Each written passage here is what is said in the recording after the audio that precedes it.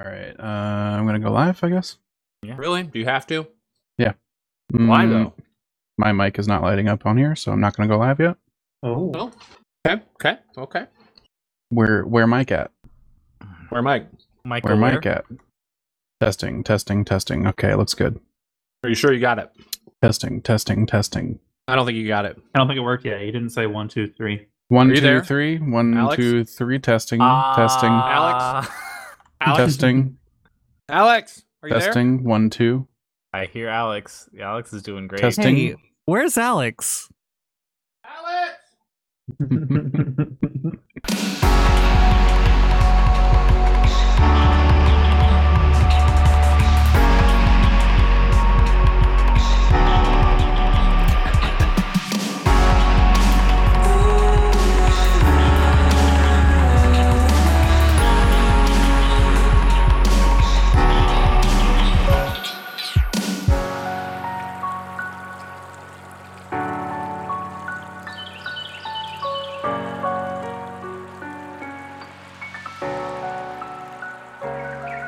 Hey everybody, welcome to The Forecast, episode 129. The Forecast is a bi-weekly podcast produced, streamed, and sometimes released on Thursdays. We are a community of people who love exploring and discussing all kinds of things, from video games and board games to film and TV to our everyday life experiences. If you'd like to know more about what we do, you can follow us at facebook.com/TheHorizonFB. You can come hang out in our Discord channel, or you can check out the website at wearethehorizon.com. We have a ton of original content there for you to browse through. Additionally, everything we talk about is in our cast notes, which is pushed out to whatever podcasting app you are using. I'm Aaron, joined by a couple additional peeps. Alex? Yo, I'm Alex. Find me on Twitter at XXX Chick-fil-A Lover 420. Wow. Good Lord. That was painful. Chad. I'm shook. You're shook? You're shook. That's a conundrum, because like XXX and Chick-fil-A don't go together. I think you'd be surprised. Oh, surprised. Caleb? That's me. And Owen. Hello, guys, gals, and non-binary pals. All right, let's get started this week with Silksong update with Caleb. What's going on with Silksong? Guys, there's official news from Silksong. There is official news. Wait. Give me a freaking break. No way. Official, yeah. From Team Cherry Twitter. Official news. You know what the news is? You ready for this? There's no news. There's no news at E3. That's their news. I freaking hate them. Boy. Why? The news is no news. Wow. Let's go. I mean, Yo, dog, we got some news. It's called no news. no news is good news. No. Wrong. No. In this instance, no. Yep, very wrong here. I think that's how it works. No news is good news, right? That's correct. Not here. No. Okay. All right. Sometimes Well, that's true. You know, if So- you're only expecting thinking. bad news, then yeah, no news is good news. oh, well, I We was can only just- expecting bad news. We can just clear the 2021 calendar then, probably, for that game. Probably, yeah. It's not coming out this I year. think it's safe to say it's not coming out this year. That's garbage. Need some more Hollow Knight in my life. I'm just gonna have to I go back know. and play the whole game again. Yeah. Speaking of Did you going ever back even and do playing the games DLCs? again. Oh. Yeah. Let's dive right into playing the game again. What have you been playing lately, Alex? What have you been playing lately, Alex? Yeah. Well, I guess the big thing that we can talk about, me and Owen can talk about, is Mass Effect re-release. It's Yeah. basically most of what I've been playing lately. Trilogy packaged together, sold Can you for describe? price of a full retail product. Can you describe for me, for the listeners, exactly how you are experiencing gameplay for the re-release of Mass Effect? Like the You mean situation, like the manner in which the I'm setup? playing it? Yes. It's very important. I'm sitting 3 feet away from a 65-inch television with a monitor box on my lap and a keyboard and mouse on the monitor box. That Ridiculous. seems, I don't know, close? Close. I'm gonna go with close. It's the max viewing distance It's of my television 3 feet in my room. for a 60. Okay, I see what you're saying now. I'm sitting Sit on your like bed. It's as far I could as you sit can on my get bed, away from a but- 65-inch TV. I have a nice chair. So I That's sit true, in you the do. chair. You do have a nice chair. So you're gonna get like a tan or something from this? Maybe. I close all the think, blackout the word you're looking for curtains. there, Chad, is cancer or Yeah, it's they re-released the whole trilogy, up-resed and new textures. It's not like a full on remake, so it's using the original models and animations and stuff like that. So playing through Mass Effect 1, you can definitely tell the age underneath the coat of paint. Facial animations and character movements are all kind of wonky. Those facial animations are rough. Yeah, to say the least. Worse than Andromeda? Yeah. No. Okay. I think only because of technical limitations of the time. I think Andromeda's are worse because they could have been so much better, and Andromeda's seem like weirdly creepy, not just like technology is bad. It's just like you can tell the technology's there, but it's just bad on top of that. And then this is just like, oh, this is like a bit of an older video game. But the textures do look really good. It is running in 4K and it's like butter smooth. My graphics card doesn't even ramp up to its max like clock because it doesn't need to. Yeah, and I think the main thing is it's Mass Effect. So, you know, those stories are really good. If you've never played them, like some people around here, I don't know who you're talking about. You should definitely play them. This is the format to do it in, I think. Are you sure? Should I wait for like a second re-release? Like 20 years from now? I was hesitant because I owned all of the Mass Effects already in various versions, and I was like, do I really need to buy it again? But I really feel like the updated combat for Mass Effect 1 is just head over heels so much better. It's been so long since I played the first game. I was talking to Jake and I was like, I can't even tell like how much better this is, but it feels good. So I'm assuming that's much better than it used to be. Oh yeah, no, I went back and played like the first like little level area of Mass Effect 1 just so I could understand what it was like. And then I ended up doing and then I played the legendary version, and I was like, oh, this is like bad. Like the OG version is just so wonky with your guns, and you're so reliant on them at the start that you can't really do anything else. It's so Mass Effect 1 is kind of weird in the trilogy because they push RPG a lot more than shooter, and they like completely flipped in Mass Effect 2 and went like more shootery with like RPG elements. And it's noticeable because I was watching videos of like the old versus the new and stuff like that, and it's like you get your sniper out and it's like you can't really snipe stuff if you're not trained in snipers. Oh god, no. Like you just won't hit things. It's just it wiggles around so much where now you can like, okay, I can like open, I can throw it on if I'm trying to hit something at range real fast. They like actually give you direct control of all the weapons instead of making you level them and stuff like that. So you still do way more damage if you put points and stuff. So it still matters, but just the feeling of the gameplay is much better. And then the other thing I've told several people at this point, that I forgot how immediately the beginning of Mass Effect 1 like makes you care about the universe and the characters and your character. It's like kind of amazing that they're able to write such a quick like on-ramp to the story that is so effective. I feel like that's really the case with most of the Mass Effect games, is they do a very good job of being like, yeah, okay, I need to care about this person. I am this person. There's something here that I need to solve or do, and very quickly. Yeah. But yeah, I think it's good. I'm glad that I grabbed the remake there, and I'm having a fun time going through it, remembering all the different things and being like, oh yeah, this was this and this was that. And I think really the only thing that I really dislike about it is that they cut the multiplayer out. Yeah. And that's just such a fun part of the game. There was some comment from one of the devs that they've supposedly not ruled out adding it at this point based on like how the game performs and how much people want it.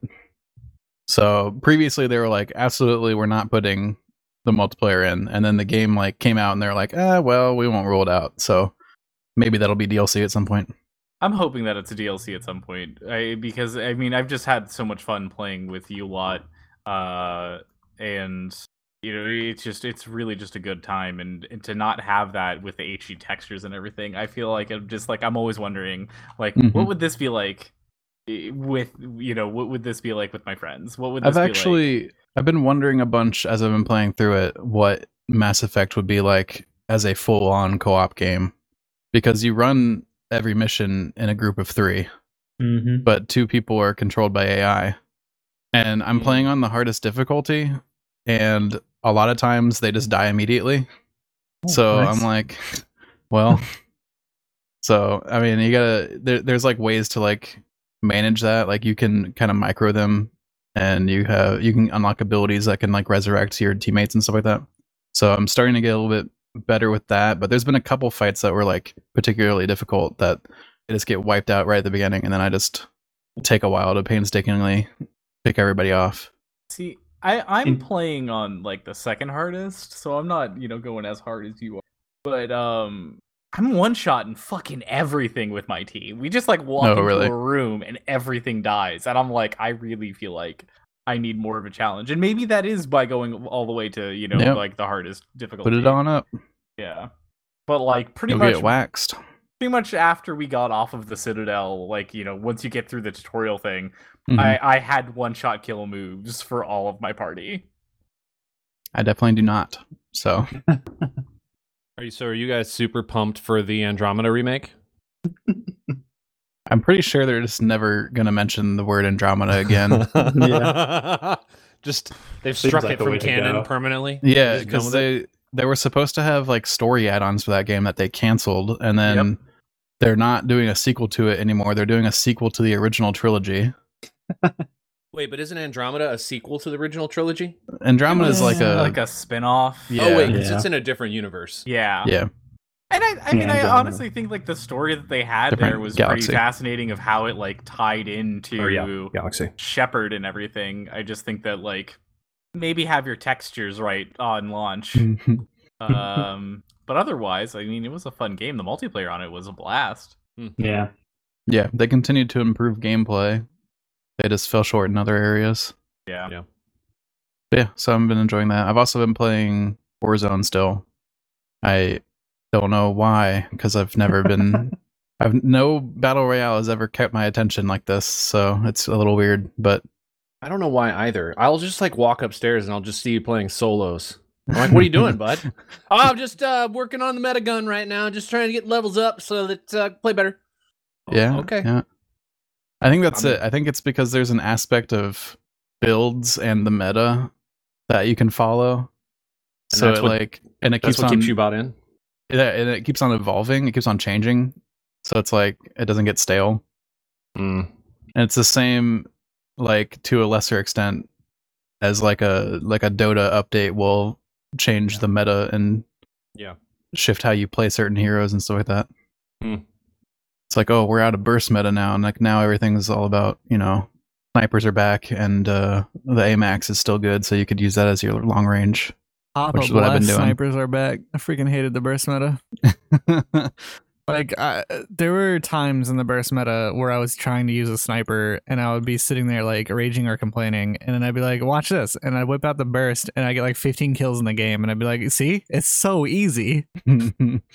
Yeah. Didn't they introduce a new burst rifle though that's pretty overpowered? It's crap. It's crap. Okay. The thing is with social media and the community, a weapon comes out and it's foreign, and everybody just hypes it up because there's no other content to make.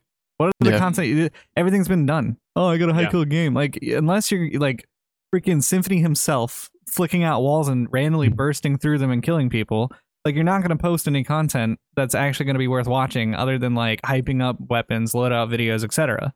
Right.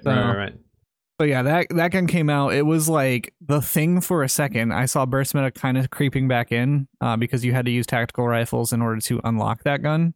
And then burst meta faded away right after people unlocked that gun because it honestly was only good like mid to close range, and it had nothing on like what the AUG had or the M16 had back in the actual burst meta, where it was like mid to long and also the close. AUG was just so broken. Yeah. So I used it for like a little bit, but then moved on again. So, ever changing stuff. Well, and then on top of that, swap that back. Chad mentioned something about using a VPN to try to break skill-based matchmaking, like something that people have figured out just recently. How did it work? So we've been trying it, and it's been swinging back and forth. There's definitely some lobbies that do feel easier. Like you'll get into fights and just completely, utterly destroy the team like it's nothing, and it's like, oh, okay, this is a little different. It's just a different form of Smurf. There was a couple times where Alex would make the comment like, that dude missed every shot on me. Yeah. Like, dude was just beaming the wall next to us. Like, there were times where like I would start to get shot at and I'd be like, oh, they're just not hitting me at all. I'll finish looting this, pile of stuff real quick. Are you joking? And then run around the corner. That's the type of lobbies you're playing in? Yeah. I'm going to play again if that's the case. Only like part of the time. The other part of the time, there's like the sweatiest people you've ever seen in your life that just obliterate you because they're also trying to use the trick to get easy lobbies. Yep. And that aspect, we are the bots. Yeah. So it really only works part-time. And then the other thing is like the lobbies seem to swing back and forth when we're in a group together. So like some of them will be really low KD and then others will be a bit higher. Yeah, it was literally 1-for-1 though, because like yesterday I'm looking through my stats. It was a 0.81, 1.21, 0.81, 1.31, 0.79. Like it went back and forth every single time. Mm-hmm. What are you using now to track the lobby level? Because I thought they got rid of that. Like, skill-based matchmaking Warzone went away, but the same company made something called Warzone Stats that does it in a slightly different way that gets around the whatever like terminologies and contract. Yeah. Smooth. It's still been interesting. So okay, well, all right. Maybe I'll give it a try again. Who knows? Who knows what'll happen? Owen, what have you been playing? So I picked up a little indie game called Unbeatable (white label) because there's many different versions of this game apparently. It's very fun. It's a beat game. I had a lot of difficulties with how the controls were set up, and I don't think I ever really figured them out right. But the music to it was a blast, and it's kind of got like kind of this like indie rock, like punk feel to it, and you follow around this kind of cartoon character, like kind of drawn out of like an anime-ish comic book. It feels very Scott Pilgrim-ish, which is that's nice. Yeah, and I mean, like, it's just fun. Like, it was just like a fun little time to play through that. So I definitely recommend checking it out and trying to fix the controls as best as possible, so make it bearable, which I had very little luck on, but maybe you can do that and then have more fun with it. Because how long was it about? Basically you had two buttons that you would either like hit low or hit high, and occasionally it, like, as I used both keyboard and my controller, I tried to use both. And there were sometimes you had to like hold the button to like pull off a combo. You had to like, kind of the rock rock band kind of thing of, you hold the note. So I was trying to do that, and either it would continuously hold, and even after I've let go, it was still holding on to the note, so I couldn't like release it and get a good like excellent on it or whatever, because it was just like, you're still holding on to the note, you should have let go. Or it would never read that I was holding it at all, even though I had it like pressed down. And so that was annoying. I also realized that sometimes when I was using the controller, because I was using like my bumpers and triggers for the top and the bottoms, that if I was holding one, it wouldn't trigger the other, and you had to do both. Oh man! So that kind of sucked. But it was free on Steam at the time, and it's a fun little indie game. And I think the reason why it's free is because they have all of the other label ones, and there's more game content there, and that's cool. And I'm just like, all right, I will look for a more polished thing from these people but maybe it's just my setup that I wasn't just working it right. So that was one of the games that I picked up. Cool. I did play some GTA online as per usual. I finally got around to doing the KO heist, which was fun. It was a lot of good times. You had like Robin Island. You steal a bunch of drugs and money from a drug runner in Colombia. It's the Cayo Perico or whatever it is. Yeah. Yeah, like you have to, like, it's a really interesting thing because you like sneak onto the island as the like quote unquote manager of this like EDM band, and then for the rest of the thing you're like scoping out the island and checking out like where everything's stored, and then you're trying to like make a plan in your head of like, okay, well, how am I going to go? How am I going to sneak back onto this island later? How am I going to steal the stuff on the island? How am I going to leave the island? How am I going? So it was a lot of fun. I really liked it. For this heist, didn't they change like mechanics? Like you don't have to do it the way it's designed, right? Like you can kind of take it any approach you want. This is the same design that they had for the casino heist. Oh, the casino heist. Okay. Yeah. Okay. So they were continuing on to that. The one nice thing about this that was really big was you can solo it, so you don't need to have a lobby of people. So I soloed it a fuck ton and made tons and tons of money, which was nice. We don't want to release story DLC for the single player, but they'll basically do it for I mean, it was basically a story DLC kind of thing. But like you could A, solo it, and B, they cut down on the amount of prep missions that you had to do from like the casino heist, because the casino heist you had to do a lot of fucking prep shit before you got there, whereas this you have to do 5 prep missions. Mm-hmm. And so it was just much faster to be able to do all of the preps and then run the heist. Like I was able to run it probably about 3 times a day, which was nice because I'm getting like $1.5 million to $2 million each time. So I was able to really kind of like start stacking cash on my character and buy any of the things that I wanted in the game. Which I think that was kind of the point. I think that this was their like, hey, we know we have to wrap this up soon, so this is going to be a heist that you can do on your own. We're going to make it really easy, and you're going to be able to just stack cash. So if you want to, if you were trying to save up money for that, helicopter or car or whatever, this is the way to do it. So that way you can just get anything that you want out of the game before we, start moving on to developing whatever's next. You think they're actually going to move on to develop whatever's next? I fucking hope so. See, they announced like... a date for putting out GTA 5 on next-gen consoles.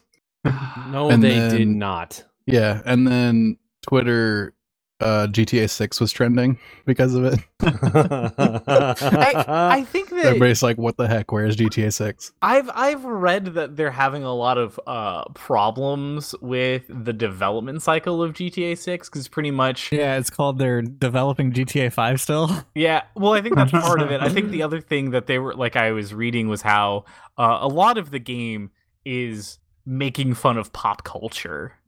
And they were like, I was reading a thing about how our pop culture is changing so rapidly that by the time that they have something that they want to put into the game to make fun of, they've developed assets for it or whatever, and then they implement it into their build of the game.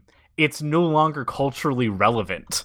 And so then they're just like, well, shit, because now it like, and even playing GTA 5 online, like you can tell like it's kind of dated, just like the way that the cell phone works out, the way that some of the cars are. Like, yeah, they're adding newer vehicles like the Tesla and things, but it still feels like a 2010 version of a Tesla.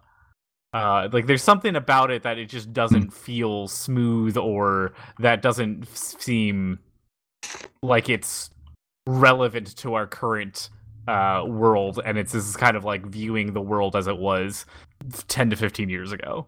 I mean, I feel like the easy way around that is just to say, hey, we're going to make fun of 2020 pop culture and then just keep it at that year. And then whenever they release it, hey, we're looking back and we're like, hey, that was funny. That's the stuff that we used to do. Which I think would make a lot of sense, especially since like nobody fucking batted an eye when they're just like, hey, we're going to make fun of 80s shit in Vice City. Yeah. You know, like that was never a problem. So that was something that was I thought that was interesting, and I do hope that they finally do develop something new. Just because the same areas of Los Santos are getting a little stale. Yeah. Even if you keep the same exact gameplay, at least give people new maps and things. They take like an absurdly long time to make video games. Like Red Dead 2 was like an 8-year development cycle, and it was like a real 8-year development cycle, not like a Cyberpunk 8-year development cycle. So right. Yeah. Like full on hardcore pedal to the metal development for 8 years. And I mean, it shows when you play their games, and there's just so much in there that you can just if you want to play golf, just, play some fucking golf. Like, stuff like that. I just think is amazing of how it's really a game that that is everything. It's not just one game where you just shoot things. It's like, okay, well, I feel like racing today, so let me race things. Oh, I feel like, doing some heists. Let me be sneaky and stealthy. Oh, let me try to, do just like a full-on military assault. Like, you can really do that game in any way that you want. It's funny, we kind of bring up their development cycle being so long, but also their games are like super long. I was just looking at the Red Dead Redemption 2 main story average. 965 people pulled. The average is 48 hours. Yeah. I mean, they don't give you a small story. They give you an entire, thing from start to finish. Also, speaking of GTA 5, I did see somebody just recently did a speed run of this in 9 hours, like the main story, and didn't take a single point of damage. What? Yeah. That's when you know that GTA 16's come out. Did they make like a new category for him? I mean, it doesn't 100% no damage. Yeah, it just says category. It took him 48 attempts. And he had a mod on called One Hit Knockout, which just sets character health at 1. So if he ever did get hit, he would immediately get knocked down. Wow. Yeah, so he couldn't really do anything with like armor or anything. And you can't use Trevor's invincibility thing. So he literally was just not getting hit by bullets.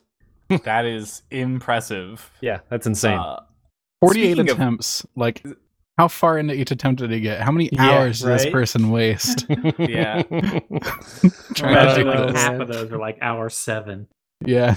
It's like when we were reading about that guy who beat all 3 Dark Souls without ever getting hit, ever taking damage. Back to back to back. And he I remember watching part of it because he got to the very end, like the last boss in the 3rd game, and he got hit and he freaked out and threw his headphones, and then he just sat back down and started back on game 1. Speaking of crazy speed running of things, one of the other things I've been playing has been World of Warcraft. I'm back on World of Warcraft because, hey, pre-patch is out, which basically means they finally split the servers into what is vanilla and what will become the Burning Crusade.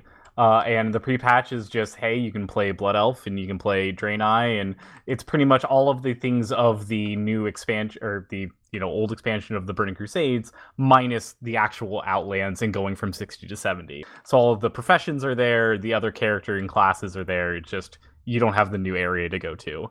And somebody leveled a character from 1 to 60 in 14 hours. Yeah, that is insane. Wait, for classic, how? yeah. Like, how could you do that?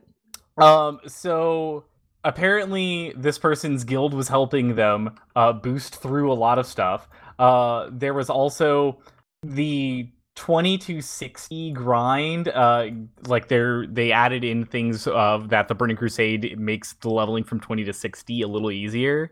By I think they decreased the XP that you needed to get for each of those levels by about 30%. Mm-hmm. So that does make it easier. Okay. But it's still like a crap ton of boosting to be able to do that in 14 hours.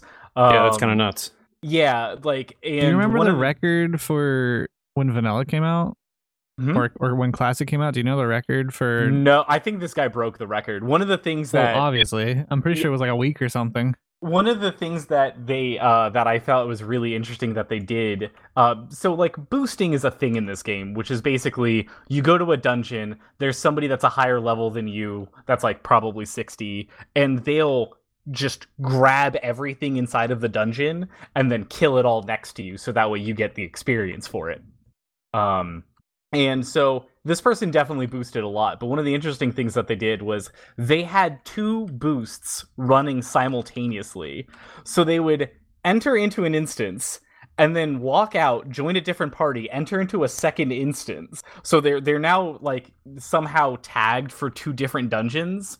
And the mage would like run over, grab all of the things, run it back over to him, kill everything next to him, and then before the second mage in the other instance was back and ready to kill everything, he would get he would get summoned over there by warlocks, and they would summon him into the other instance of the other party. He would literally just fast switch to the other group. And then just hop in, everything dies next to him, and then he hops back to the original group that's now on run 2. Wow. And so he just did that, and that's how he got a majority of his levels. And I was like, this is insane. That is a level of dedication and like number crunching to figure out what is the most effective way to do everything. Like, to put it into perspective, I'm pretty sure I have 14 hours on my character right now, and I am level 24, and I've been trying to go through boosts. So like, this person obviously knows their shit. The first level 60 when Classic first came out back in 2019 was 3 days, 20 hours, and 40 minutes. Good lord. Like, 14 hours is ridiculous. Yeah. It was an intense fucking thing when I read that. But, you know, I'm not upset by it because I'm busy enjoying the content that's here. There's been I've been having a lot of fun playing my Blood Elf and leveling them up. Paladins have always been a class that I've loved and enjoyed back when I was playing the original Burning Crusades, so it's good to be back here and doing this again.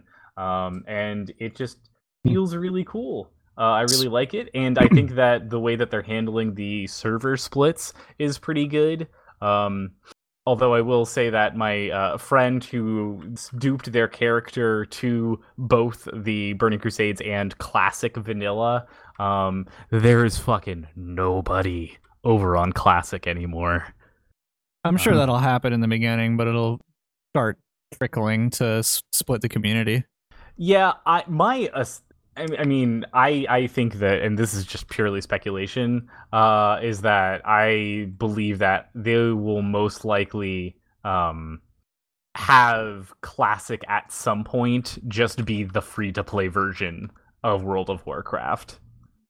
Just so that way they have numbers of people there and actually playing it.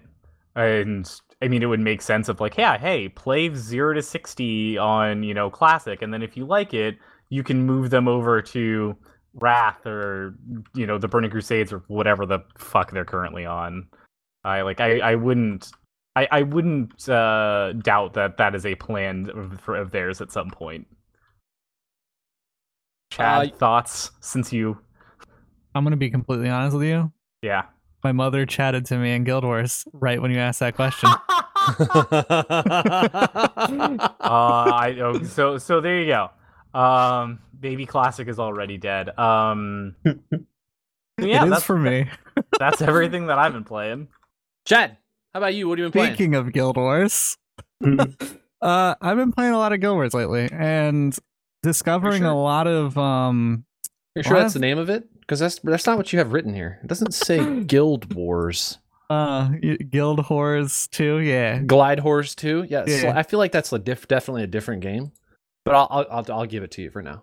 Let it slide. Awesome. Yeah. So I've just been discovering a lot of things that I never really looked into when I played Guild Wars in the past, just because I usually played Guild Wars for the story content and then kind of dabbled in the other stuff like dungeons and such. But because of the parents getting so involved with it, I've had people to kind of motivate me to play a little bit more.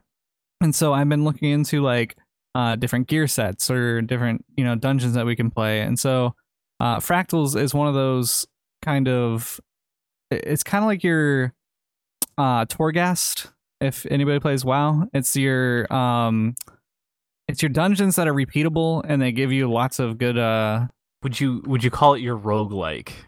Kinda, but like there's no really rogue elements into it. There's just a scaling of, you did level 1, now you can do level 2. You did level 2, now you can do level 3. And like as you progress, it gets harder and harder. And if you are somebody joining in with somebody who's gotten to, like, say, level 17, and you're playing level 17 with them, and it's your first time in Fractals, it'll apply to your own personal level of Fractals, to where you can now play level 2 if you're solo, if you beat level 17, and then so on and so forth. If you beat level 19 and you've only played 5 Fractals, you can now play level 6. So there's always the progression, and it allows for all parties to kind of cooperate together, and nobody really gets left behind. The only thing in Fractals that is kind of the more advanced side is you need to start getting Ascended Armor, and you need to start getting Agony Resist, or else you literally cannot go through some of the levels in Fractals. So far on, when you get to level 20, you have to have 8 Agony Resist, or else your health is just depleting throughout the level, and there's like nothing you can do about it. But if you have the Agony Resist, you play it like a normal game or a normal dungeon. The really, really, really cool thing about Ascended gear that I found out, first, it's super expensive, and so I like never really looked into it. But I found out that it is account bound and not soul bound, meaning when you put it on your character, say you put it on your main character, and you have certain stats on it for your main character, and say you're like a DPS main or whatever, and you want to put it to like a support like healing character or whatever, you can throw it in your bank, grab it onto your healer or whatever, and switch the stats in the Mystic Forge with a couple crafting materials, and you now have Ascended Armor on your secondary character, because it wasn't soul bound to your first character. And so as long as you have a set, you could throw it across characters all the time, which is really cool for alt characters. It makes the game flow a little bit better. And so I actually have a couple weapons that, like, for instance, I have a short bow that's ascended that I can use on my ranger. I can use it on my revenant. I can use it on my thief. It's really cool because like all of them are meta right now to have the short bow, and I have an ascended short bow that I could just toss across them instead of like grinding out the money to get multiple sets of ascended stuff. So that's been cool. And then going through dailies with the family members every day. There's 3 little things that you have to do, which is pretty cool. It's like challenges. Yeah, so it's like, go to this portion of the map, and there's things called vistas, which are little things that you go to, and they show you like the map. Instead of you just seeing it from your character perspective, it shows you from like an eagle eye view of how like pretty the map is. Gotcha. And so it's like one vista viewer in Kryta, or one vista viewer in the Shiver Peaks, and then there's also like one mini dungeon here, or you have to do 5 events in this location. And so it's you do 3 of those, and then you get daily completionists, which grants you 2 gold and some karma and stuff like that, which is Guild Wars currency. So it's pretty cool. You do that daily, and you just have a little fun with that, and then you go into like doing a dungeon or something. So it's been fun doing that. And then of course I play Warzone. You play Warzone? No. Which we already spoke on that. And, so. Caleb, you've been playing Warzone also, right? Good one. That's funny. That's a real. Wait, he hasn't? What have you been playing? I've been playing quite a bit of stuff recently. I picked up this little game called Sizable. It came out, I think, last week. It's just a little puzzle game where you resize elements in. It's almost like a diorama that you can move around, and then you can resize things inside of it. So you like something like resize a tree and shrink it down so that a puddle evaporates and reveals something new. Things like that. It's pretty short, like an hour and a half, even less maybe. But it's pretty good. I enjoyed all the puzzles in it. None of them were particularly difficult, and they're not necessarily complex puzzles. They're all relatively simple because they're just about resizing things. but not bad. I've also played some Nier Replicant. I think I'm done with that game though for a while because I finished Route B, which gameplay's exactly the same as the second half of Route A, and then I got to Route C. Turns out gameplay's exactly the same as Route B. What? Different ending. Great, awesome, yeah. I was expecting the good old Automata stuff, Route A is the same. Route B is the same as Route A, which is not great gameplay wise, but then you get to Route C and it's a whole new story, more stuff going on. No, this is it's the same. Wait, do you think not enough people got to Route C in Automata? So they were like, let's push that to Route B in Replicant, and then we'll just leave Route. No. All the routes in Replicant are the same. Literally all A, three? B, C, and D, turns out. Why? All the same. Why? B, C, and D are all the second half of A. You play again as the exact same character. The only differences are their endings, mostly. Why? There's Why would they some do small that? cutscenes that are different, but listen, this game came out technically before the other one. Yeah, it's older than Automata. They improved on it in the sequel. They did. Okay. They did. And then they re-released this one. Were you playing through these, and the only reason you actually played through the full is because you were trying to see where it would change? Yeah, I was trying to get to Route C because I knew Automata changes real good in Route C. And then I got to Route C and it was the same. And I was like, oh, great, awesome. They did. Okay, but Route D should be different, right? And then I didn't go that far. I looked it up. Okay. I looked it up and you don't play any different. There is a new with the re-release. There's a Route E now that didn't exist before. Which you get after Route D, which does have 2 hours of unique story in it. Which stands for everything is still the same? No, it's got some new stuff. You play as a different character too. But you have to get through A, B, C, and D to even play Route E? Yeah, kind of. Oh my gosh, that's a slog. Yeah, you have to get through A, B, and D. Because you don't have to do C before doing D. They're just different endings of the same run. You just make a different choice. It reminds me of when I watched Haruhi and I watched all the endless I watched all 8 episodes thinking thinking that it was going to be something different. Yep. I made that exact reference to Jake when he was talking about reading Route B and Automata. I was like, it's just like the Endless 8. And yeah, it's the same. Same episode. Man, 8 times in a row. So I'm probably done with that for a while. I'll eventually go back and get Route D and then see the new content. What's up with Japan and wanting to do that to people? Yeah, so I stopped playing that and I started playing Resident Evil Village, which is... You mean Resident Evil VIII Age? Yeah, that's what I mean. Yeah, you got it. Just making sure. Resident Evil 8, Resident Evil Village, Resident Evil 8 Age. Yes. 8 Age. Ooh, that's good. That's good. That game's really, really good. I've enjoyed it a lot. Did any of you play 7? I have not played any of the remakes. These aren't remakes. These are new. Or not, what re-releases, whatever they are. No, they're all new. They're brand new games. Oh, they are. They're all new games. There was a remake of 2 and 3. 2 and 3 are remakes, yeah. 7 and 8 are new. I've not played either of those either. Well, okay. This is going to be lost on you a little bit, but 8 it plays a lot like 7. You play the same character. It's still first person, still survival horror combat stuff. It does lend itself a little more towards combat in 8 than the sort of survival horror stuff in 7. The combat's good in it, but I kind of prefer the survival horror stuff more, I think. Have you played other Resident Evil games? I played 2. I played the remake of 2. Oh, okay. Which was super good. So I have not played 4. I'm waiting for the remake of 4. I want to know how much the story ties into the other games. So 7 and 8. So 7 and 8 both at the end of the game, they tie it in a little loosely to the rest of the story. I watched a video of the opening of 8 and I'm pretty sure Chris Redfield's in the beginning of that game, and I'm like, that's like a major RE character from the older games. Yeah, he's pretty important in it, actually.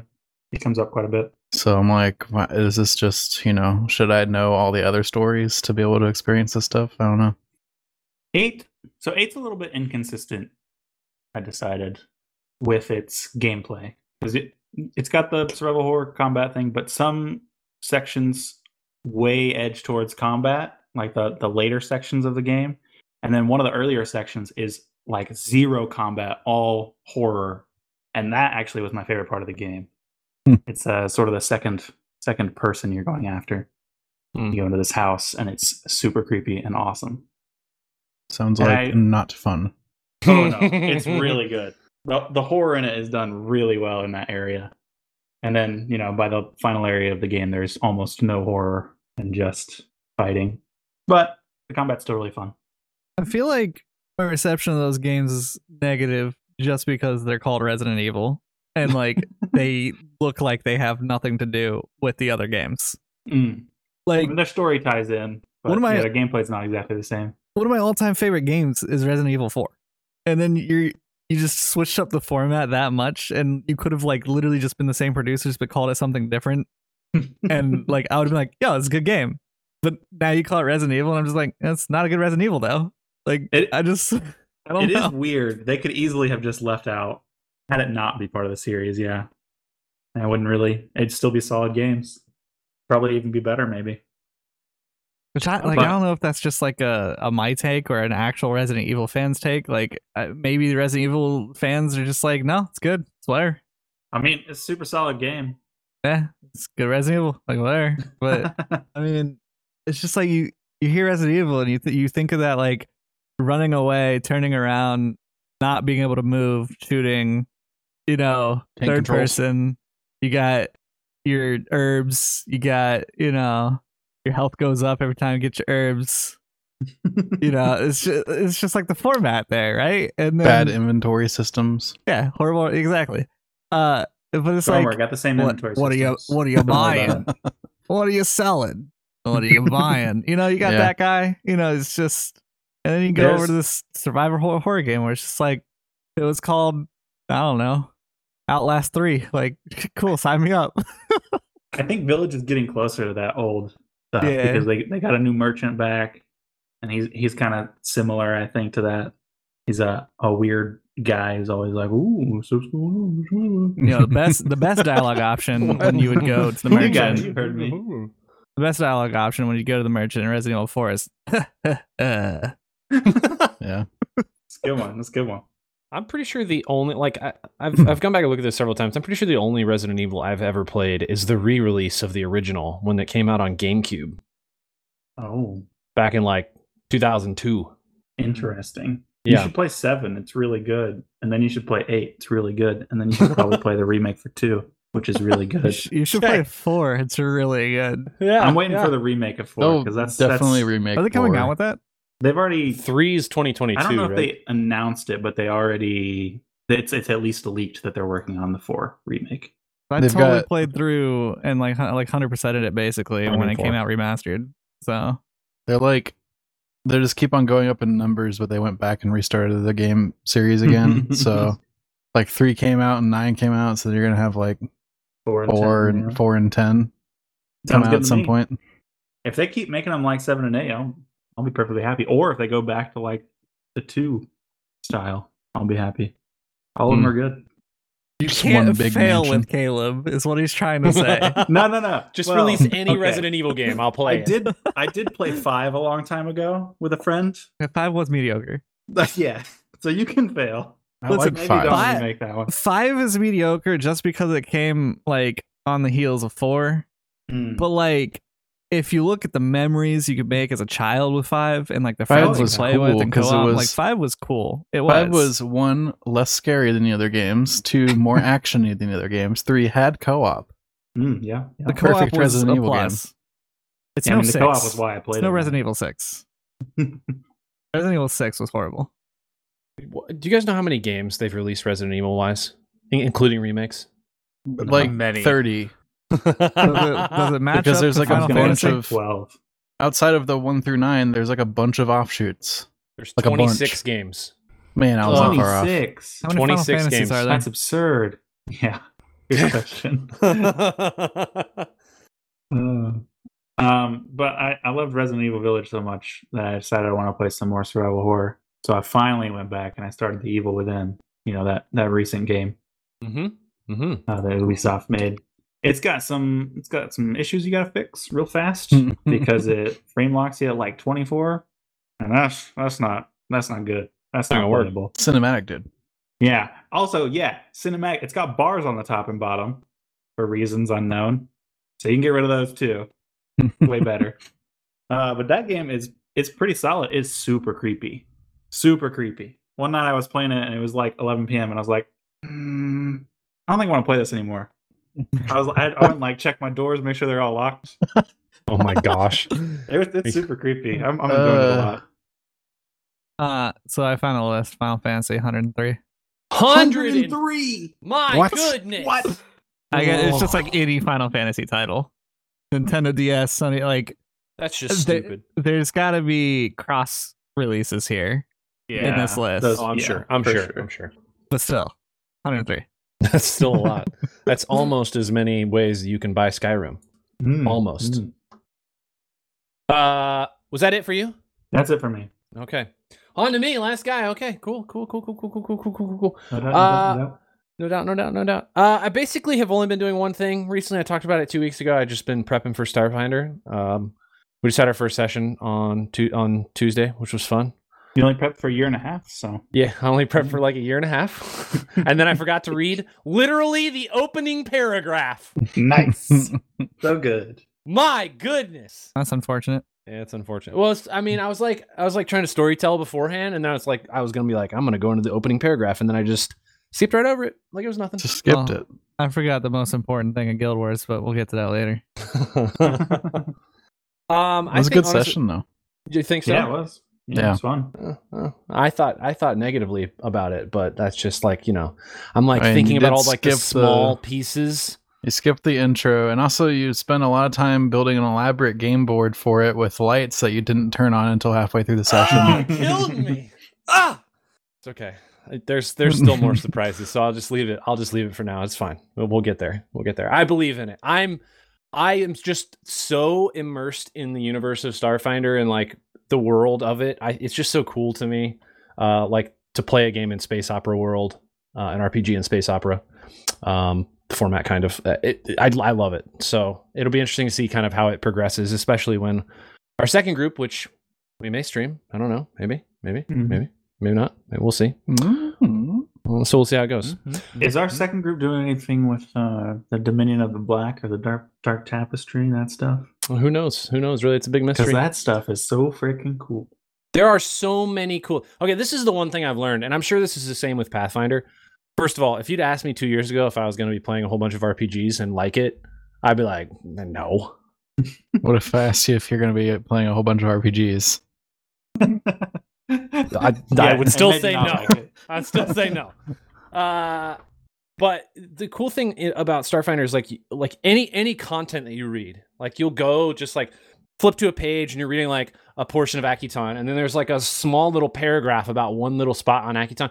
Every prompt they give you is like there's some element in there that you could just literally pull out and create a massive story from. All of them are left like open-ended, but they all have like tie-ins to what's going on in Pathfinder or tie-ins to like other conflicts throughout the Pact Worlds or the larger, the galaxy at large. So I really like that aspect that you can kind of just pull from where you need to create and add to your story. Very neat. But I don't know about, you'll have to wait and see, Caleb. It's a big mystery whether or not we're going to be running into the Dominion of the Black.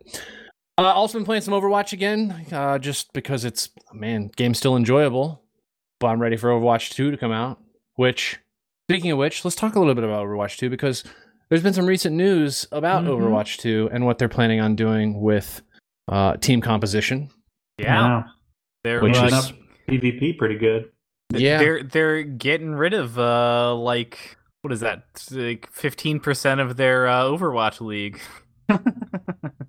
Yeah, that's true. That's a good point. Wow. They're dropping it to 5v5s, and the class that will be missing is you only have one main tank instead of having two tanks. I guess from the perspective of like if you think about the team makeup, the composition of what you play in Overwatch, it doesn't I don't feel like it's as dramatic to get rid of a tank as it would be a healer or a damage. I feel like it'd be least getting rid of a damage dealer would be the least impactful. Yeah. Really? That's what I feel like. I would agree. Huh. I would agree with that. I think like I didn't watch the stream, so this is all stuff that I've read from other people commenting on it and looking at it and some of my own opinions from that. But apparently pretty much the second that the tank died, your just entire team would always wipe because you don't have a backup tank to kind of fill in like you currently have. And I think that if that's the case, you will have a support whose sole job in life will just be sitting on the tank. Yeah, like you're basically going to have an Ana every game who heals just the tank. Yep. You will have an Ana healing just a tank. Tank's probably going to be something like Reinhardt or Sig or whatever, because it'll be an OP tank. And then everybody else will be able to switch around and do whatever the fuck they want. And I think that's going to be kind of lame, because you will just that is what the game will be. And I don't think that's necessarily great. I think that currently having the ability to have different kind of tank combinations where you can dive in or not, like, really gives you some variability, because then it's like, okay, well, if the Winston jumps in and gets their ass kicked, we've got somebody else that can like kind of help us out. But if you're not doing that, I feel like that's going to really put a damper on things. Yeah, I feel like it's pretty obvious they're just doing this because of matchmaking, because by far it's the hardest to fill the tank role when they're trying to fill a team. I would like almost really agree with you. Bad reason to change the gameplay so much. Yeah, I don't know. They want to change it up. I read some stuff about it. They're obviously going to tweak all the tanks, but it seems like it's going to be pretty dramatic. Like they're going to make the off tanks basically like full tanks. So I don't know. It could be cool. I feel like it puts so much pressure on your tank player now. Yeah. And that'll probably cause people to play tank even less. So like the thing they're trying to solve is they're going to impact it even worse. Yeah, I mean, it'll still be better. Matchmaking will still be better, but it won't be like twice as good. It's also bad because I feel like every time we're like getting a bunch of people that are actually going to play Overwatch, we have 6. Or if not 6, we have like a 7th person. It's like, oh, I'm going to hop on when somebody gets off. We usually have 4 or 6. Yeah. It's not often that we have 5. So that kind of sucks for the group. Start getting to 5. Yeah. I guess all the league teams are going to have to say goodbye to one of their players. I mean, that was pretty much Owen. The joke on Twitter was that they're just like, well, all of I believe one of the like streamers was saying every single off tank is now going to be an echo main for that for the 15 seconds of being able to actually play off tank again. Yes. Gosh. I was like, that's unfortunate. It's something. We'll have to see. I'm a little skeptical that it's going to be good, but let's see how it goes. What's weird is I think they were talking about one tank before, but they were talking about doing 3 DPS because everybody wants to play DPS, Yeah. So, I mean, that would make matchmaking even better, but I wonder if they tried that and 3 DPS just ripped through a tank too fast. Probably. I mean, I'm sure. But I mean, you tweak them enough and it's fine. But then your supports are doing as much damage as your DPS. That's a problem too. Yeah, I don't know. Hard thing to fix. I mean, they must have come up with something to allow for the balance if they're okay with getting rid of an entire 6th player, getting rid of a tank. The other thing they said is the maps are all going to be tweaked to allow people to play individually more. There's going to be more cover everywhere, so you don't have to constantly rely on a shield. I saw a couple of the maps, and it seems like there's a lot of variability in height on the maps in the new ones.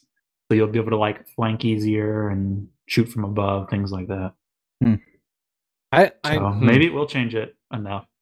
As long as it doesn't separate players far enough that people are playing like by themselves. I feel like part of the magic of Overwatch is just having people within a zone so that you're playing as a team. Yeah. And if you're like, if somebody's just off doing their own thing, like, I mean, that happens already now, but most of the time those people die and then, well, now you're down 1. So it's going to be difficult to hold or difficult to push. Yeah. So like, you have to rely on your teammates. As much as aiming mechanics are a thing in a first person shooter, it is actually like way more important to be good at positioning and timing. Which is one of the reasons I think I like Overwatch so much. It's like a emergence of those two. They've taken some of the tactical nature of like playing a MOBA and pulling it into a first-person shooter game. So it'll be weird to see, or it'll be interesting to see how that changes things when they spread players out, also pulling away from one tank. I don't know. Yeah. Should also mention there was a very exciting teaser trailer for a new Stargate game, Stargate Timekeepers. However, I got really excited, Caleb, but then I went and read about it. It's a freaking strategy game. I'm just like, sorry, man. I remember when I played those. In what way? Strategy. Like RTS. Oh, RTS. Yeah, like RTS. Yeah. It's like a Warhammer. So I'm like, you're all about like tactic games. Yeah. I mean, that would be cool. No, it's just purely RTS from what I can tell. I just saw that it was the only SG-1 Stargate game that's been made. So yes, correct. Weird. They've never actually made one about SG-1. Weird. But was Turok in it? You mean Teal'c? Teal'c. Sorry, did you just say Turok? Yeah, guys, we gotta move on. I can't even talk about this right. We gotta move on before I pop a blood vessel. I'm so sorry. I watched a season of it before I decided it was bad. Freaking Turok. You decided it was bad. Okay, it's not good, man. Shut your mouth. Teal'c's the voice actor for God of War. Kratos. Yeah. Kratos, Yep. Owen. Who? Look. All I'm saying is, I watched it a couple months back. I watched like most of season 1 and some of season 2, and it just did not age well. Shut your mouth. Aaron watched the entire series last year or something. The sci-fi about it is great. The sci-fi about it is great, but there's some problems there, man. Like there's some problems outside of that. Mainly, even with how right they now. deal with anybody's culture, or other people's religions or women, because apparently they don't know how to write fucking any of that. Man, I cannot even with you right now. Freaking A, Stargate, Owen. Better move on, guys. Moving on. Let's talk about this. Who looks before we move on? I just want to know who looks at the Stargate property. It's like, yeah, we should make a current game. I don't know. The Stargate That's property. a good question. And then once they get that through the process and get it greenlit, who looks at it and is like, all right, what kind of game we're gonna make? RTS. That's the one that represents Stargate the best. I feel like it should be a first-person shooter, like stealth action or something. Oh man, weird. I even think the tactics stuff would have worked well. Yeah, tactics would have been good too. RTS does not seem to fit with that property. Yeah. Or the general games landscape currently. The general games landscape, yes. I think that's the premise of the game is timekeepers. You're just going to be like doing individual missions like you would in an RTS, where you're just traveling through the Stargate to a planet to do something to rescue a civilization on that planet as like a deployed SG-1 plus reinforcements. That sounds awesome. Man, it sounds awful. No. I was very excited, Caleb, and then Sorry. It's okay. I'll get over it. Let's also talk about this new Back 4 Blood trailer, which Back 4 Blood is the sequel for Blood and Bacon, correct? Wow, no. Thank goodness it's the sequel to Left 4 Dead 2.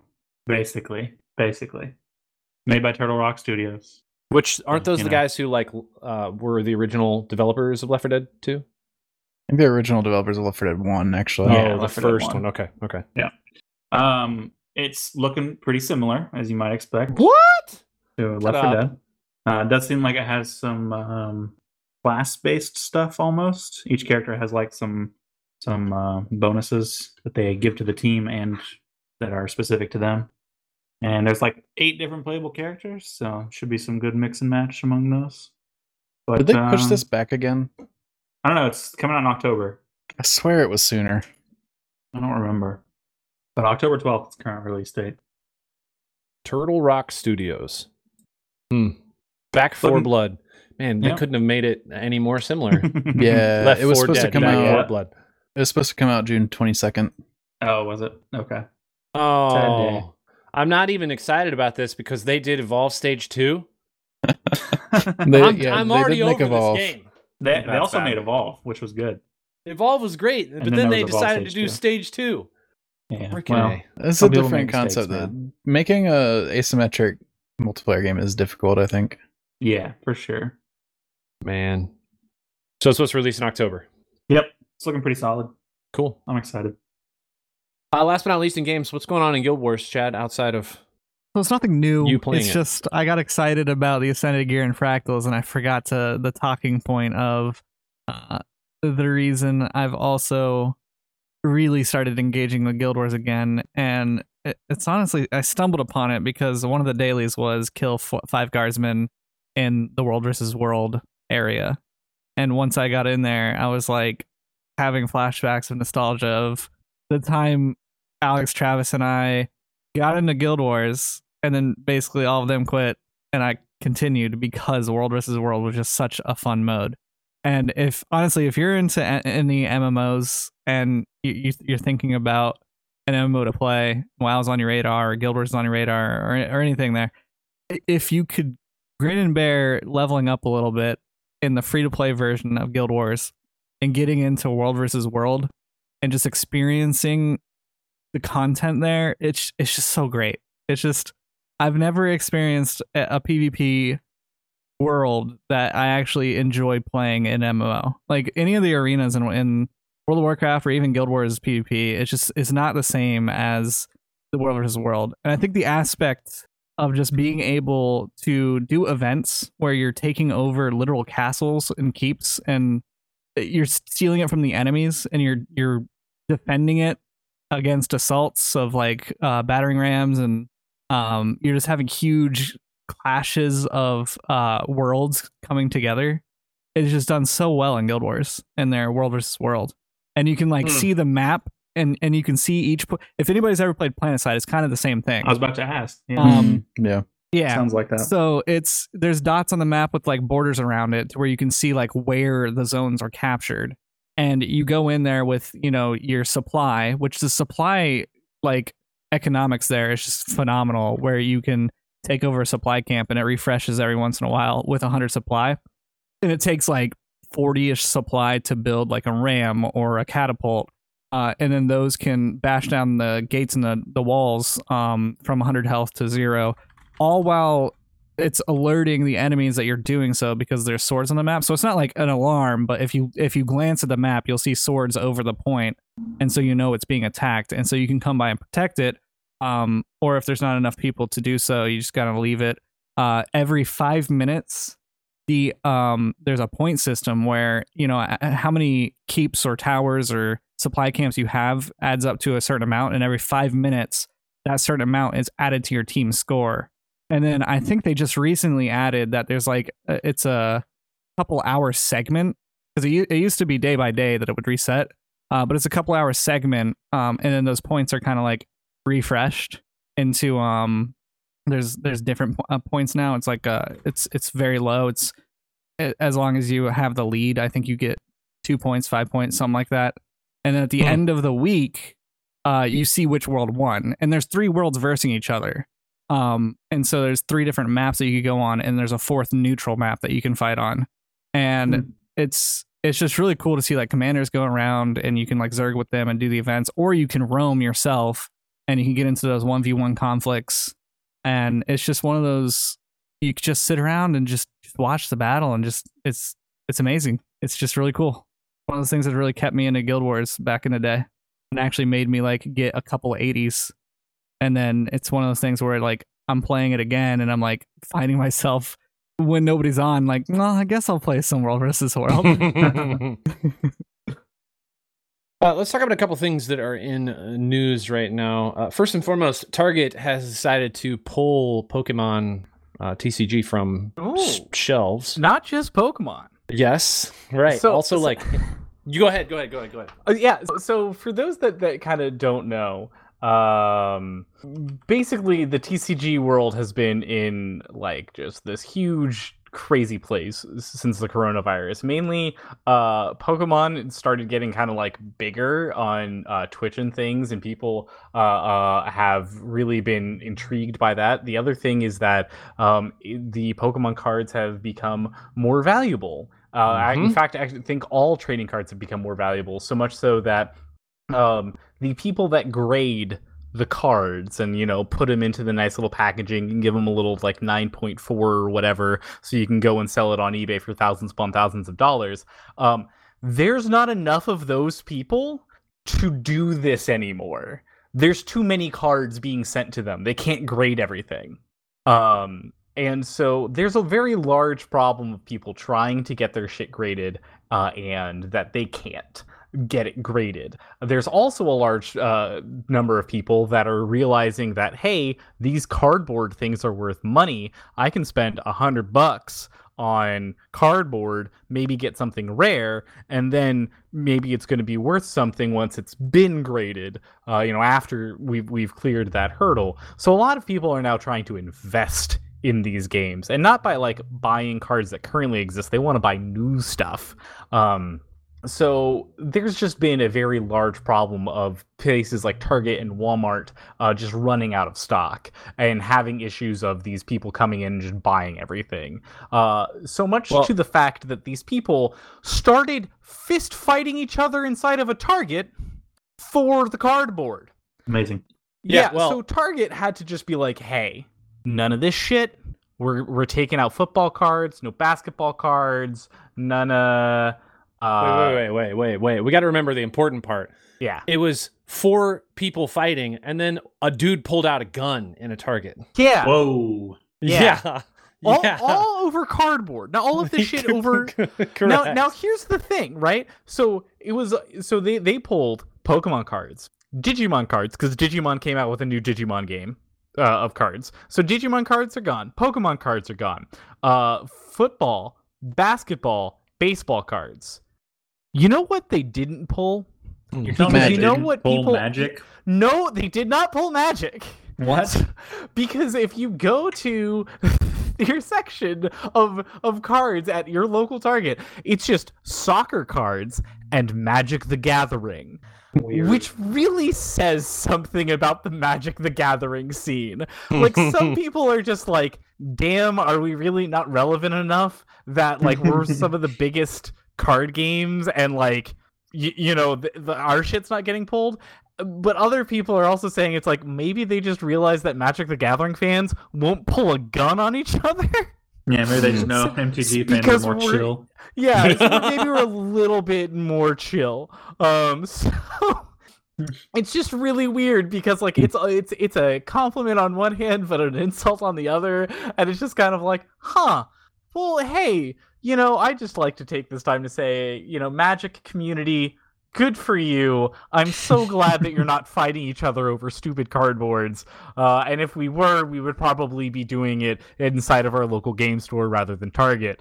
But that was just fascinating to me. Like, this has just been a clusterfuck of paper, and I'm just like, wow. Just fucking wow. This is stupid. It's sad. Also, what's going on with the Banana Man? Yeah, so as many of you might know, that there is a lawsuit going on between Epic and Apple. And for Epic to really twist the knife at Apple, they added a new character called the Banana Man. And he's a banana. He's just straight up a fucking banana. Get it? Because, apple, but it's not an apple, it's a banana. They should have done an orange because apples and oranges. Yeah. Now, the thing that I find interesting about it is that this all was part of the court proceedings that they had to talk about the release of the Banana Man. And they were like, hey, the Banana Man's a banana, so he doesn't need pants. However, we are going to give him pants because we are a decent company and we would not like to be associated with lewd things. And I'm just like, you made a fucking banana for a lawsuit. You have zero room to talk about lewdness or appropriateness in your fucking game. Like, this is stupid. This is just stupid. Gosh. That is ridiculous. How long is this lawsuit going to last? Like, when are we going to be done with this? Yeah. I don't know, and I don't know if I want it to stop. Lawsuits last a long time. I guess that's true. That's true. I just gotta hold on. I'm reading this, and I played Fortnite through all the seasons basically, and I had Peely even before the lawsuit, and so I just wanted to make sure that it was the same character. I don't think it has anything to do with they made the character for the lawsuit. They used Peely in the suit for the lawsuit. Like there's a specific character where Peely, it's just like there's like Agents in Time or whatever, and Peely had a suit on, and they used that Peely instead of the Peely that was naked.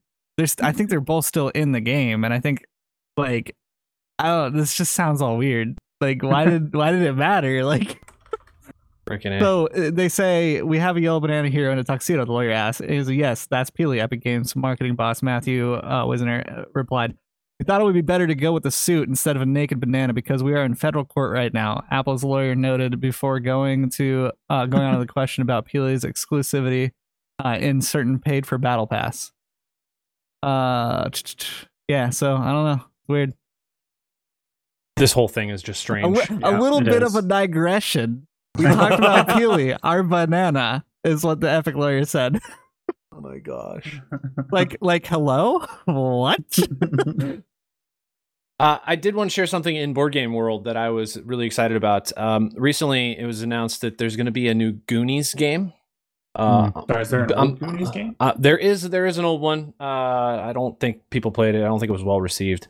But this one's going to be published by Funko Games, and it's called The Goonies Never Say Die. The cool thing I'm interested in this game is it's RPG light, in that there is a not a game master, but one player is the Goondocks master, and you control like the Fratellis and One-Eyed Willie and like some other like enemies on the map, and then the rest of the players are playing as the Goonies, working their way through the various like puzzles and traps and things to try and survive or end up like One-Eyed Willie. And the game is built around scenarios. So I think like the way they're describing it at the moment is that there's going to be 9 base scenarios for people to play through. And then it's just going to be RPG light and just puzzle solving and having a GM, which I think is really cool. So interesting. Yeah. But it's not a GM. But no, well, it is. It's not a game master. It's the Goondocks master. Yeah. Yeah. Also, last but not least, what, Alex? What? Is Funko Games like Funko Pops? I was wondering the same thing. I believe so. Ooh, that's kind of cool. The more you know. The more you know. Last but not least, we should talk a little bit about Castlevania. Oh, have you finished it? Should. Yeah, I finished it. Did you finish it? I am not quite done yet. What are you doing? The last episode is really what's like, I think, I wouldn't say saves the season, but like really gives it that top notch. I have heard it described by multiple different articles that like this season, the last episode just like is the best knot they could have tied on Castlevania. Oh yeah. It's fantastic. I was very happy with how the season went and how it ended. I loved the character arcs of kind of like the main people. Like I really loved seeing Isaac through all 4 seasons change his opinion of humanity. Like just that entire character arc is beautiful. And seeing some characters that you really want to see get what they deserve, and then they do, and you're like, oh, this is nice, this is fantastic. This is and like they even added some twists, like that was also really nice. It was really cool to see some things that you were just like, oh, this is from the game, this is this thing from the game, oh fuck, it's this thing from like I was like, this is cool. I will say, like, I don't watch as much anime as you guys, but the animation in this show, it's so in clean. My mind, like, it's crazy. Yeah, the fight animation's so good. It's just wild, and it's such a like gruesome show. I very much so enjoy it. It's very, very good, very well done. This whole season was like stuff happening nonstop. Last season you had Alucard stuff, and I was like, ugh, it's taking forever. Come on, let's go somewhere. Yeah. This season it's like, boom, stuff's happening all the time. Did you guys feel like the animation is like slightly different than the last couple seasons? Did they like change how they do some of the animation? Because I feel like the character styles, like their faces, are just like slightly maybe more colorized. Or sharper, Some maybe? Close-up shots of faces almost look like they were CG sometimes. Okay. Which felt weird to me, but that's the only thing I noticed, really. Freaking excellent show, though. Yeah. If you're listening and you want to watch something on Netflix and you're like, I just want to branch out and try something that's a little like on the strange side. Castlevania. Mm-hmm. Great show. Castlevania. I don't think that's... I think that's the intro to the show, actually. That's how it starts. Gosh. And when you're done watching that, you can go watch The Blood of Zeus. I'm probably a vampire. God. And then he yeets a lion off a cliff. Thanks for that, Chad. I appreciate it. Here, you're welcome. Yeah, appreciate it. Guys, I think that's it. We have there's nothing on this list. No, I don't know what. I mean, I think we did a good job. Yeah. We just made it stretching everything out. We really did stretch it all out. Let's not. Let's say we did. I mean, we could just keep it rolling, Alex. We could do it. Stretching everything out. You just very aggressively said stretching everything out, and it was a little awkward. Why was it awkward? You made it awkward. No, you made it awkward. At the beginning of the podcast, it was XXX Chick-fil-A lover, and then stretching everything out. And at the end. Alex did start it after all. It was all your fault this whole time. See, wasn't me. Because I had Chick-fil-A, and that's all I could think about. Man, I haven't had Chick-fil-A in ages. I tried. Dude. This is what you get. Dinner you move out, endeavors. you don't get Chick-fil-A anymore. Wow. So I tried looking online and see if McAllister's, McCallies, if you will. I won't. Either Thank order you. online Cal. Yeah, either order online or delivers to my location. And then a while ago it's like, they don't deliver. Whatever. Okay, well, I won't get it this time. So let it go that time. And this time I was just like, I'm just gonna go there. I just want to check it out because I know where it is. I've been there before, So I went there, and as I was going there on my GPS, it was like permanently closed. I was like, oh, that's why they don't deliver. That would be why. That would definitely be why. Kate and I pull up into the plaza or whatever, and we were like, well, I guess we'll get burgers from Charred Burger. Nice. Not quite the same as not the same as McCallies, man. McCallies. Didn't get my sweet tea in New Yorker with the pastrami and nice cheese over the top. What you really need to do is you just need to swap over to Jersey Mike's just permanently. She actually hates Jersey Mike's. Oh my sacrilegious! How could you? No, possibly? There's actually the conversations that we had were when we were about to get married were important. Do you want kids? Do you not want kids? Etc. We never discussed what food we like, that's and a mistake. I think that's where it's the deal breaker. So she actually told me today that she doesn't like burgers, and I was like, "What? Oh my gosh!" But we got burgers. Like cheese. I wouldn't like burgers either if I sat in front of you and watched you eat a burger. True. Wow. She doesn't like cheese. Period. How could you not like cheese? I don't know. It seems impossible. That's crazy. How? It's on. How do you not like cheese, Kate? It's just not good. She just doesn't like it raw, is what she said. Wait. He also doesn't like the smell. The smell is very strong. The smell of raw cheese is very strong. Okay. I mean, that's true usually. I mean, the smell of raw But I've onions also is seen very her strong. complain about it when it's in stuff, so I don't know. True. Man. He eats brie. I think the moral of the story is before you get married, you should look at your spouse and say, or spouse to be and say, would you order Jersey Mike's with me? And if they say no, that's a garbage restaurant. You just call it off right then. Yeah, true. that's over. Yep. Walk away. Cool. Moral of the story. Take that, run with it. Don't forget it. Thanks so much for joining us. We'll catch you next time.